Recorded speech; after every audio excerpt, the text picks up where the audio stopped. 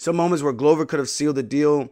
I thought some parts were just a little bit sloppy. Could have been cleaned up and polished in certain positions. Obviously, when you don't have a shirt on, there's sweat and there's blood. Things become different.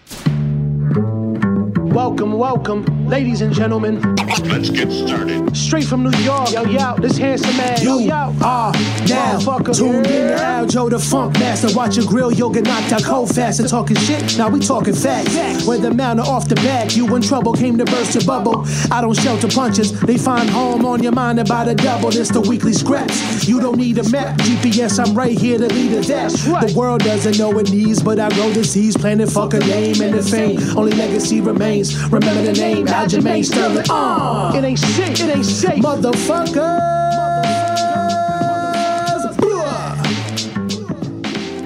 What's up, guys? Welcome back to the weekly scraps episode. I don't even know. I think 175, maybe. I don't know, but it is what it is. We had a great fight card this weekend. UFC 275, really good.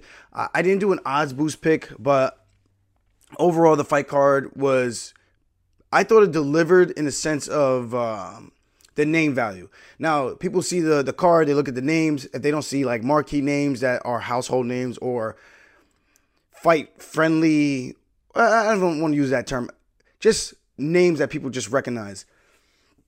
People just tend to think that the fights aren't going to be as good.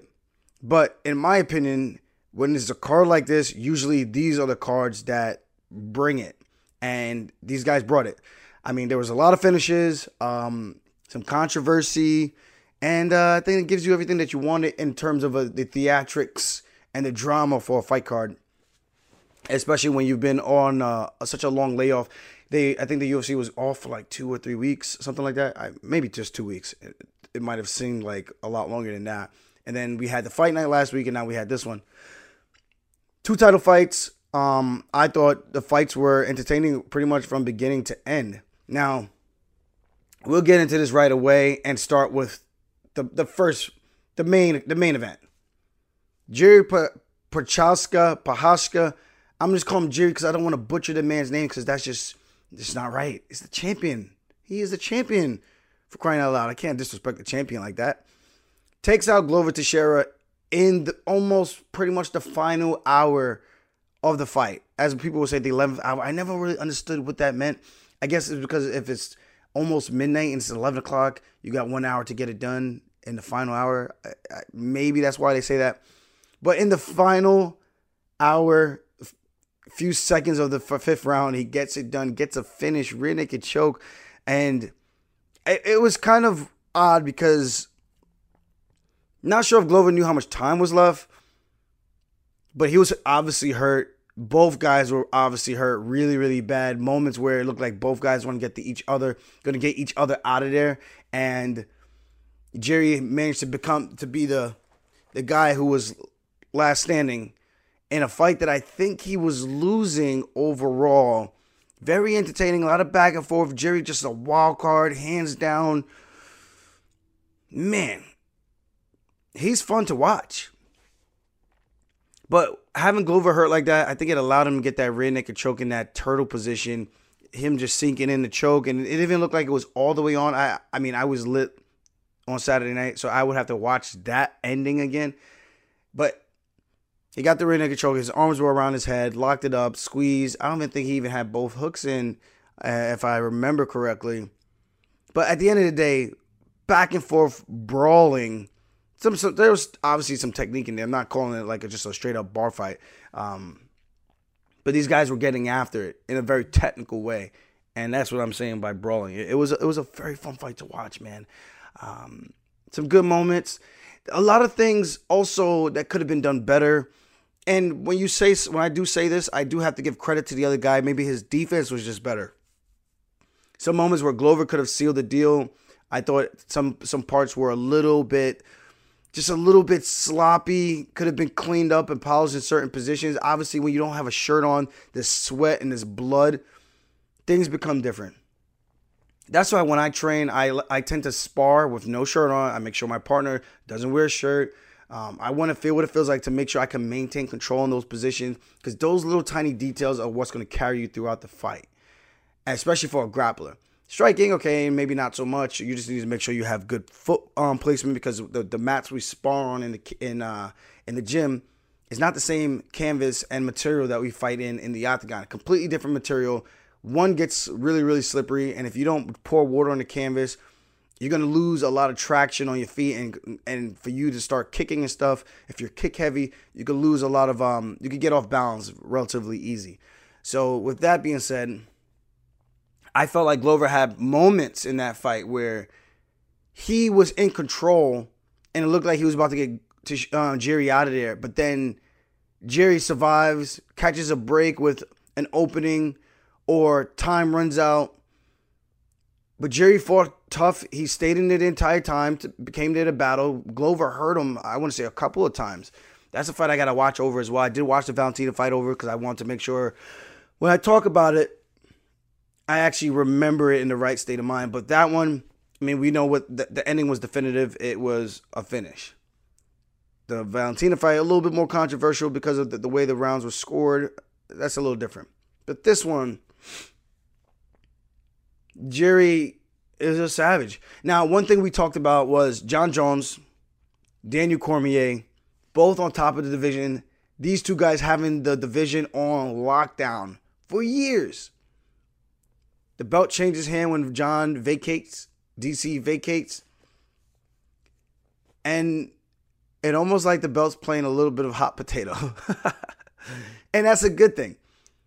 And I think it just shows that how dominant those two guys were, that they just kept a stranglehold over the divisions when both were at the top.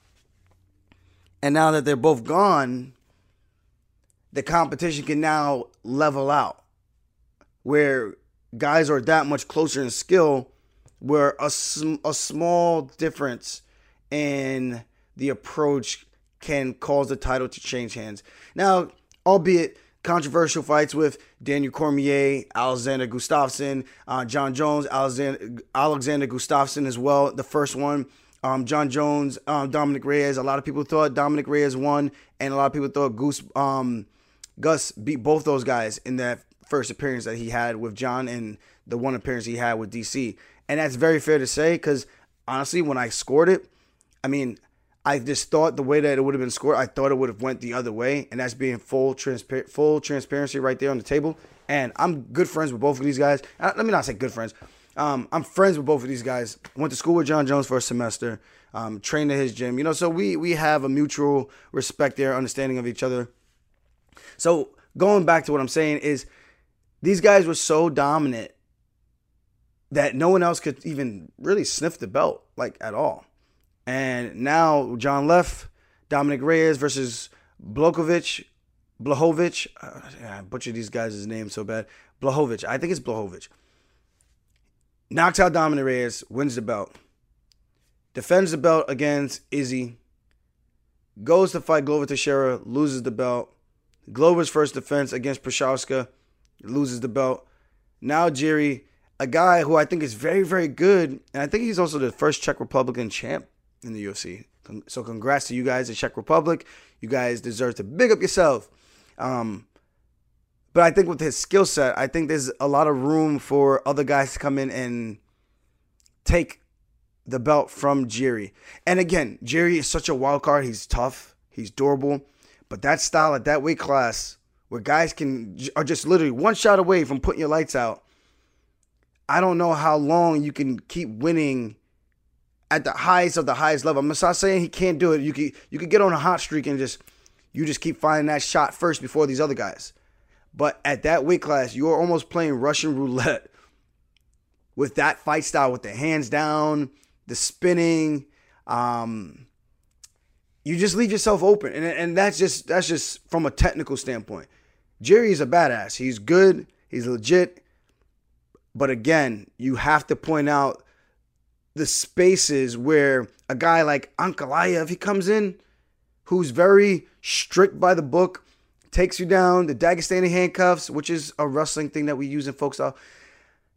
He comes in, he does that, that's a very different fight. He's not going to be undisciplined and trying to progress position. He's going to sit there, he's going to ride the legs, tie them out, try to trap the wrist, beat you down. Every time you stand up, you get to a position where you look like you're getting up, he's going to grab the wrist again, break you back flat, put the hammer on you, put the weight on you, and throw punches. You give up your back, now he's on your back, now he's holding you in a turtle position, or you're standing up and he's behind your back looking to mat return you. That's a long night in the office against a guy like that. And Glover could have done the same thing. And I would have to go back and see where the first mistake was position-wise that let Jiri back in the fight, because I think that's very important. Because, again, Glover was in the fight the entire time. He had moments where it looked like he was going to finish the fight on a couple of different occasions. But, again, Jiri's just, I don't want to take away Jiri's defensive skills as opposed to Glover just making a mistake, because it could have been a little bit of both. But I felt like Glover's high-level grappling, and maybe the time zone difference too, there's a whole bunch of different factors that are at play here, you know? So credit to both guys. Really fun fight. But I do think there is a dark horse waiting in the darkness, just looking for that opportunity to be next. And I think Jiri called out for Blachowicz. That's a fight that I think it's winnable. Or should I say more winnable than a fight with Ankalaev, who is, I don't want to say necessarily unknown, but he's a dark horse, not very known, but very dangerous. No one ever likes to fight that guy because there's not much to gain. But the Russians and the Dagestanis, they all know who Ankalaev is. That guy is a beast. And if you know Khabib, you see Ankalaev, similarities, styles make fights, and I think if I'm the UFC, maybe I'm making the Blachowicz fight first before throwing in Ankalaev in there, because I do think he has a similar style to a DC and a John Jones. And I don't want to say much really like John Jones or DC. It's just different. He has the grappling awareness and IQ where if he takes you down, he can literally drown you with pressure. And he's a good striker as well. Look at his past few fights. The guy's been on a tear. So again, the 205 division has got some life in it now. Now that the Kings are no longer in that weight class. One retired, one going up to heavyweight. But it makes things very, very interesting. Very, very interesting. Next up, we have Valentina Shevchenko versus Taila Santos. This was a fun fight with a lot of like, oh my God, is that happening right now? Big takedowns from Santos. And I think the story of this fight was the takedowns didn't score heavily in the judges' eyes. I'm the first to say it. If I take you down and I do absolutely nothing and you are punching me in the face the entire time, I think the score should go towards the person doing the damage because it's a fist fight. We're looking to do damage in a fight, right? That's always the goal in a fist fight. Now, I think the story here is, at what point does my control outweigh your strikes from a grappling standpoint? I know at the end of the day, the main thing we're scoring is damage. Okay. But the grappling, you being on your back, me threatening with chokes, it has to count for something. But how much should that count for? I look at the first round, and I think Talia might have had her down for like a minute, maybe a minute 30. Okay, the striking in the first round was relatively even. The most definitive position was the back take. But with the back take, Santos probably got punched in the face 13 times. I think I counted 13 or 15. While having the back control. Shevchenko grabbing the wrist with her right hand. My right. With her right hand. Extending the arm. Taking her other hand. Punching behind her head. Punching and catching Santos clean. With some decent shots. Those might not seem like much, but when you're like whipping it, boom, boom, boom, boom, boom, boom, boom. Those are big shots. They start to add up. And I know because I've been in that position before in fights. I've been in that position in training. And I know when someone has your wrist, it makes things very, very difficult for you to really attack and threaten with a submission, even though the person is still in danger. Now, if the bell doesn't ring, that person's on their back for God knows how long until the cops come and save you. That's the difference. But being that this is mixed martial arts, there are rounds, there's time limits. You have to do what you got to do within that time limit. Otherwise, the fight resets and it's back on the feet. So the first round, I thought it was Santos. But when I went back and watched it again, I'm like, okay, close striking on the feet. She gets a big takedown, but it wasn't like a takedown that slammed her on her head or anything like that. Okay, maybe she's in a dominant position, but maybe Valentina with the damage from being controlled and the strikes, I think she outlanded Santos just by a small margin. Maybe that gives her the round. Okay, I can see that. Now the second round, I felt like she almost had 2.5 minutes of riding time for Santos. I felt like Santos had to have gotten that second round. And then the third round, I felt like Santos won this third round as well. And then the fifth round, we know what happened in fifth round. Valentina went back to the old Valentina, or the vintage Valentina. Why am I calling her old Valentina? The vintage Valentina that we know. Tries to get you in a crucifix, takes you down dominant on top, outstriking you on the feet. Those fast inside leg kicks, catching her with the check hook. And I think even in the first round, the most significant strike that I remember was that check hook that Valentina landed on Santos when she was pushing forward in like the first 30 seconds of the fight in round 1. Now, round 5, we know Valentina dominated. Now, round 4, that's where I think it's kind of the coin flip, because round 1 is a coin flip, then round 4 is a coin flip. Round 5, we know who won. Round 2, I think we know who won, Santos. And then I think round 3. So 2, 3, and 4 were the rounds that were the closest. But I thought, in my opinion, after watching again, I thought Santos definitely won round 3. I thought round 2, you could make the argument kind of similar to round 1, that she won round 2 as well for Santos. And I thought round 4, Santos did pretty much the same thing, threatening the back, getting the takedown, even strikes on the feet. I don't know. I'm not a judge. So again, it comes down to clarity. It's so subjective that people can watch. 10, 100 people can watch. Even the refs, not the refs, the color commentators are watching.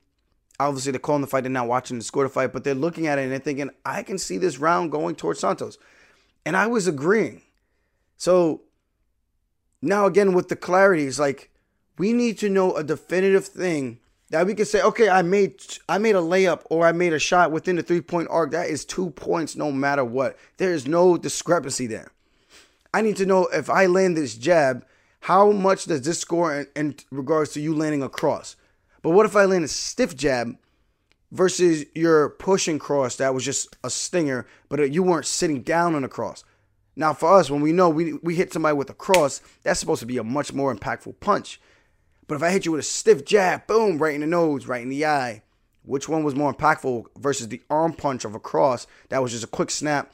It didn't really it wasn't like a sit down, like a 1, 2. I didn't sit down on it like that versus the stiff jab that lands flush and maybe right on the bridge of the nose and breaks your nose. We just need to know what is actually scoring.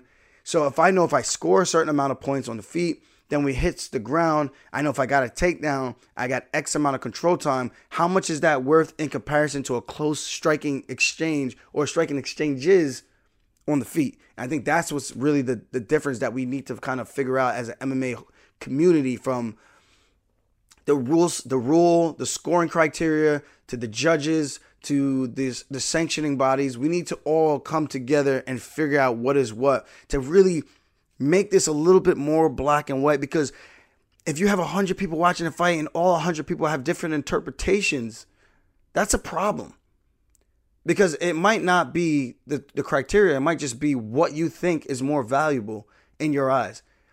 And when you have that problem, if I tend to score striking more heavily because I'm not well-versed in grappling, I might not think what Taila Santos is doing is important or meaningful, like the striking exchanges that are really, really close, and I can't really tell who outlanded who in that round. So something has to give. We need to have some type of common ground, and I hate talking about this over and over and over, but it is what it is, man. Like, this is going to forever be a part of the game that's going to drive me and everybody else nuts out there. That's just fact.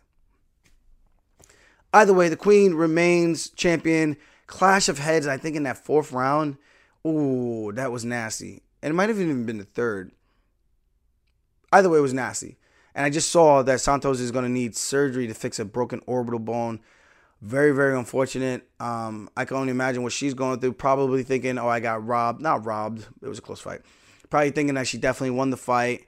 Didn't get it. Walks away with a nice trophy and having to get a surgery on her orbital bone.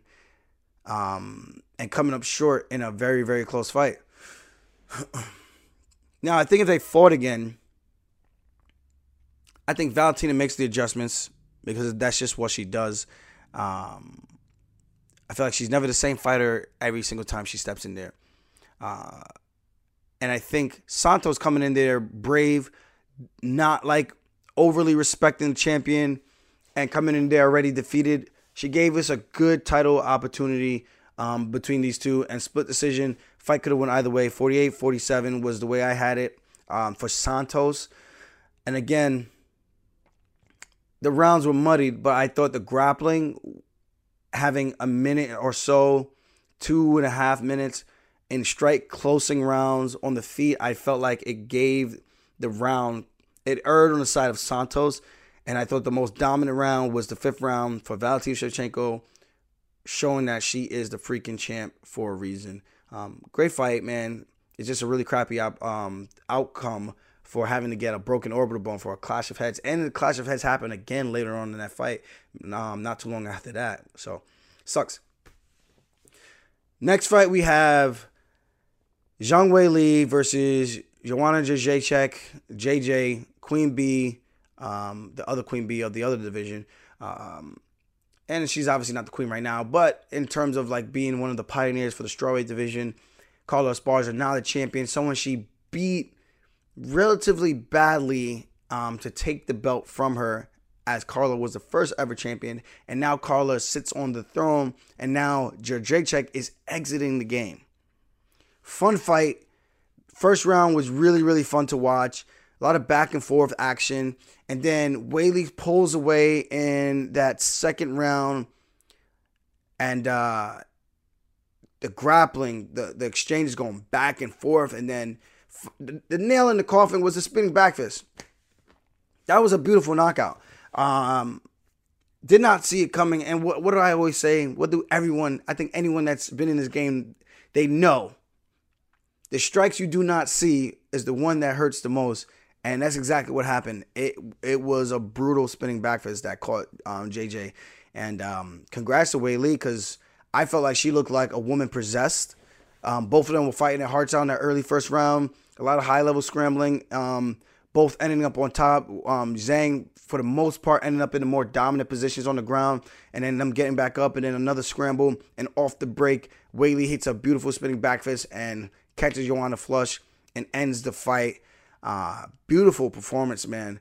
Now, Joanna retiring, huge for her. Again, queen of that division, helped pioneer it. I think she defended the belt like 6 times in a row. I'm on Tapology right now. Let me check. She won the belt so she won a split decision over Claudia Gadeja on UFC on Fox 13. I think I was actually on this card. Now I got to check. I got to see if I was actually on this card or not. I feel like I was. So Yuto was on this card. He fought Dustin Kimura at bantamweight. Ian Etwhistle. And I lied. Was not on this card. This was Dos Santos versus Stipe Miocic. Junior Dos Santos beating Miocic in 5 rounds. Yeah. Okay, so I wasn't at this card. I lied. Okay, so she beats Galdeja, split decision. Beats Carla Esparza, then beats Jessica Penne, defends it once. Lortano 2, Galdeja again 3, Kajewicz 4, Andrade 5, then loses to Rose. So 5 times she defended the belt. And I think if she had gotten 6, she would have passed Ronda Rousey or tied Ronda Rousey with 6 title defenses. So again, queen pioneer of this. Only lost to the best people in this division. One of the nicest people I've ever met. When she's in there, she's a demon possessed. Fights mean the boogie women always going down, dropping her head, looking into her opponent's eyes, getting head to head, forehead to forehead, and really trying to stare into your soul, trying to get these females to crack before they step in there with her in the octagon. And most of the times I feel like it worked. She would get inside these females' head and then beat them down from pillar to post. Joanna, great career. Congrats to you. I hope you find all the happiness in the world. And just thank you for all the great fights, man. And just doing what you have done for the sport, because you definitely elevated the sport in a big way, and especially for the Polish fighters. I think after her, man, you start seeing a lot more Polish people getting into the UFC and having success. Her, Blokovic, a couple of other guys that fought at 135. There's the other guy, I think, Gamrat, I think, fights at 155, Polish guy, grappler. High-level guys all around, and I think the best is yet to come for Polish fighters out there. And again, congrats to Wei Li, because, again, she looked like a freaking badass. I don't know what's going to be next for her, but now that brain fart. Now that Carla Esparza is a champ, there's an opportunity for her to get in there and fight for the title next. Could be. But now she wins the title, then what do you do with Rose? It's such a weird spot. I know the UFC is probably scratching their head like, all right, how are we going to play this out? Because this is a mess right now. All these girls fought each other. How do we make this intriguing for everybody and try to make money and try to put on the best possible fights and try to keep everything semi-different instead of having the same people rotating in for a title shot over and over and over again? So we'll see what happens with that. Jake Matthews, beautiful right cross over Andre Fialho. Now, Fialho's got the same style as kind of like a Jiri, not like chaotic all over the place, but it's one of those kill or be killed styles. Goes forward, puts the pressure on people, and again, when you do that, you open up the wormhole. Ray Longo always says, to knock somebody out, you have to be willing to get knocked out because you put yourself in that line of fire. And I always thought that makes a lot of sense because for the most part, everyone's got the same reach. And it's one of those zig before you zagged, or zagged and you zigged and zaga. So one of those things, you have to make sure that you're doing the right thing and protecting yourself. And there's also the entertainment side where you got to go for it. Fialho Sal is one of those. He goes for it. And when he goes for it, just like his last fight, before this one that he fought like 3 or 4 weeks ago, got hurt as well, did a little bit of the chicken dance, and then came back and knocked the guy out. This was similar, except this time when he got hurt, Jake Matthews just put him away. There was no coming back for Fialho in this one. And it's just one of those things, man. You stay in this game long enough, live by the sword, you die by the sword, and that's his style. Fun style to watch. Congrats to Jake Matthews. Big win for him in the welterweight division. Remember, he was fighting at 155 for a while. He's only 20. He's only 27, man. His last one, he lost to Sean Brady, arm triangle choke in the third round. And before that, he won 3 in a row. Diego Sanchez, Emil Meek, and Rasim Akman. I'm not sure who that guy is, but so he's been alternating between wins and did I say wins and losses? No, a little bit of up and down. So he won 2 before in the UFC. Let's see, when he got into the UFC from Australia, he won 2 in a row, lost to James Vick. Then he won 2 in a row, lost 2 in a row after. Then he won 2 in a row. Then he lost 2 in a row to Kevin Lee and Andrew Holbrook. And then he won 3 in a row. Jing Liang, Velikovic, Ansai. Then lost to Rocco Martin. Then came back, won 3 in a row. Lost 1 to Sean Brady. Now he's back on a win streak right now.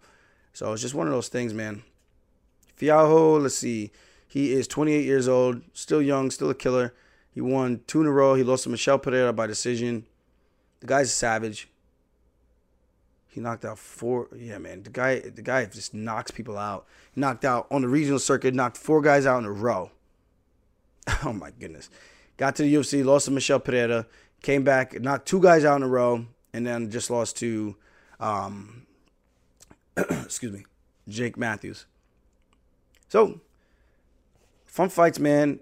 Another guy of note, Jack Mandela Magdalena, knocks out Ramazan Emeev with a nasty liver shot. I mean, I could talk about all these fights, man, but there's so many good ones. But I just want to give some notables out there. Amiv versus Madalena. I'm just calling him Jack Della. Jack Della goes out there and puts him away. And he just seems like one of those pressure fighters who just goes forward the entire time. Constantly going forward, constantly putting pressure on you, in your face. And he lost his first 2 pro fights. Came back, knockout. Rear naked choke, knockout. Doctor stoppage, strikes, decision, knockout. This guy is a bona fide finisher. Holy crap. Australian badass, you know? And Amiv, really good guy. Good grappler, solid striking, 35 years old, from Dagestan. Lost 2 in a row now to Danny Roberts, split decision out to Jack Della. Before that, he won a split decision, and then he beat Nick Stoltz by the unanimous decision. Lost to Rocco Martin as well. So he's been on a bit of a tear in the beginning. Got to the UFC, hit a couple bumps. He's lost 3 in the UFC now. But he's won 2, 3, 4, 5. 5 in the UFC. So he's 5 and 3. Joshua Kalibawa, that was a fun fight. Machete, 22 years old. Holy right hand. Nasty right hand. Catching Garcia, running right in. Boom. I hope that wasn't too loud. But right on the chin. Catches him flush. 9-1 from China. 22 years old. I believe what show he was just on? Contender Series. That's what it was. Got a unanimous decision when on the Contender Series. Comes out and starches Steve Garcia in a fight that was shaping up to be like a barn burner. Both guys getting after early. Garcia looking like he's like not going to take any disrespect from this young buck. Goes after him, but goes after him a little bit reckless with the hands down. And again, it's one of those things when you are going for it, you put yourself in that line of fire. When you throw a punch charging forward, that hand drops. Boom. Catches him, face plants him. Nasty. It doesn't get any cleaner than that. That was a sick, nasty right hand. And running into it with the impact of the force of him, it's a car crash. Him going forward, him stepping into it, boom. Lights out. Now, Brendan Allen, close fight with Malkoun. This was like all over the place for me. I didn't even know what the hell I was looking at. But a fun fight. I was just like, I don't know how they're going to score this because both guys had their moments being on top, bottom. Malkoun made a lot of mistakes where he could have just kind of chilled out on top, falling off the top, giving Brendan a chance to get back in the fight, causing the scrambles. And maybe that was more so Allen making Malkoun feel like he can escape. And then while he's baiting him to escape, he uses that for an opening to get out. Maybe he does that in training. I don't know. But some good high-level stuff in there from a grappling standpoint. Both guys had success. Both guys made some mistakes. And fun fight overall. I think Malkoun's a little too small, though, for 185. He does not look like a very big guy in there, especially against a big dude like Brendan Allen. That guy looked like he was a weight class or 2 above Malkoun. My sleeper fight that I had called Kung Ho Kang versus Bat Kriel. Really fun fight. Barn burner was this one. Both guys going after it, getting into the nitty gritty. And Bat Kriel uses superior boxing, but the superior jab from boxing of Ho Kang was what won him the fight, and that calf kick. Really neutralizing and taking away the footwork from Bat Kriel. Coming back after a long layoff. When did he have that long layoff? From 2014 to 2018, he was out. And I think that might have been when he was serving in the military. Because the last time he fought was 2021 against Ronnie Yahya in November. Fun fight, though. But like I said, this was going to be the sleeper fight. Both guys had their moments. But the jab, showing how effective the jab could be in MMA, yet again, and how little he needed to do against a guy of the caliber of Bat Kriel, who's been knocking guys out. And he got pretty much his eyes busted up from just a jab all night. Now that's 2 in a row dropped by Bat Kriel, losing to Gutierrez, spinning back fist. Now to Ho Kang, unanimous decision. Before that, he was on a 3-fight win streak. looking really, really promising. And again, he's still got an opportunity to get back out there and have a lot of success. The guy is a hammer. He hits hard. He's got good vision for the hands. But you got to address those calf kicks. Can't eat too many of those. I felt like he ate 5 of them in the first round. And then he finally started throwing them back at Hokang. But it was like a little too late at that point in the fight. Because between the calf kick and the jab, Hokang was starting, Mr. Perfect was starting to find his groove and really kind of solidify himself that he was the better fighter in the fight. Lastly, I just want to talk about this knockout over this girl, Nia Lang. Savannah Gomez Juarez, 115, knocks out Na Liang. Now, I got to be honest with you. Na Liang, super young, from China, 25 years old. Obviously, the weight class is very, very thin at 115 in comparison to like the men's division and stuff like that. But I don't really know what the game plan is. Now that I'm looking at her record, I see a lot of girls she's fought. She's beaten them mostly by submission or on the ground. Soccer kick, KO. She lost to Akapova. With that being said, you can see glaring differences between who should be in the UFC and who should not, just from a skill set standpoint.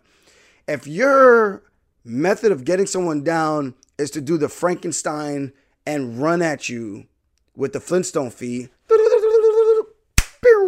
and to try to take you down, that is a bad sign. And it's not like you're tired. And I'll put myself out under the bus. My Peter Yan fight, I was a zombie, exhausted. And at that point, I'm just shooting just to shoot. The ugliest shots, I didn't care. It was just like, if I can get this guy to slip on a banana peel, great. But I'm exhausted. I know this. I know these are ugly-ass takedown attempts. With this was in the first round. Literally 30 seconds into the fight, running at her. And I'm like, this is not how you set up a takedown. It is just not the way to do it. And I don't mean to come down on her like, I'm not talking shit. I'm just keeping it 100, man. Like, you need to clean up your takedown entries. Your coaches need to sit down with you and reassess the game, because you cannot afford to get knocked out that many more times like that, because that was a bad one. And 115 aren't known for their knockout power. But she got pieced up pretty damn badly. Could have been gooder. But Juarez, perfect timing, catches her coming in, on the way up, cleans her clock, gets her out of there. And like I said, man, it just shows the difference in the levels of training and skill set. I mean, Juarez, 37 years old.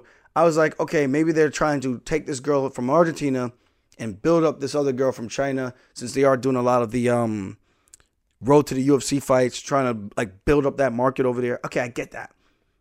But Juarez was not here for it at all. She was like, you are going to learn today that there is levels to this fighting thing. And she showed that. Now, I don't really remember seeing Juarez fight like that. She lost via armbar to Demopoulos, Vanessa. And I could see why, right? I could see why the UFC now made this matchup, because they're probably saying that she lost to 2 armbars in a row, that maybe this girl takes her down and she loses by armbar again or by submission again. So I get it. But you can't go in there looking like that, looking for a takedown. You're better off moving your head, throwing some big punches, and hoping that you can grab onto something other than just running with your arms out and running almost face first into the cage. That's just really bad. And I don't like seeing people get hurt that look like they do not belong in there. And that's pretty much where it starts and ends for me. Nothing against her. I just don't want to see people who do not belong in there yet getting their face and their brain hammered like that, because you can do better by yourself. Like, and when I say do better by yourself, you could do better for yourself is probably what I should have said, because for you to go in there like that, that's no bueno. If you go in, do the homework, now you step in there. That approach is a lot more calculated, a little bit more different against a female who's been submitted multiple times back to back by an armbar that you could more than likely take down and win the fight against, So that's pretty much how I look at that one, man. And that was a nasty knockout. I felt bad for her because I really felt like she did not need to get her ish cracked like that at all.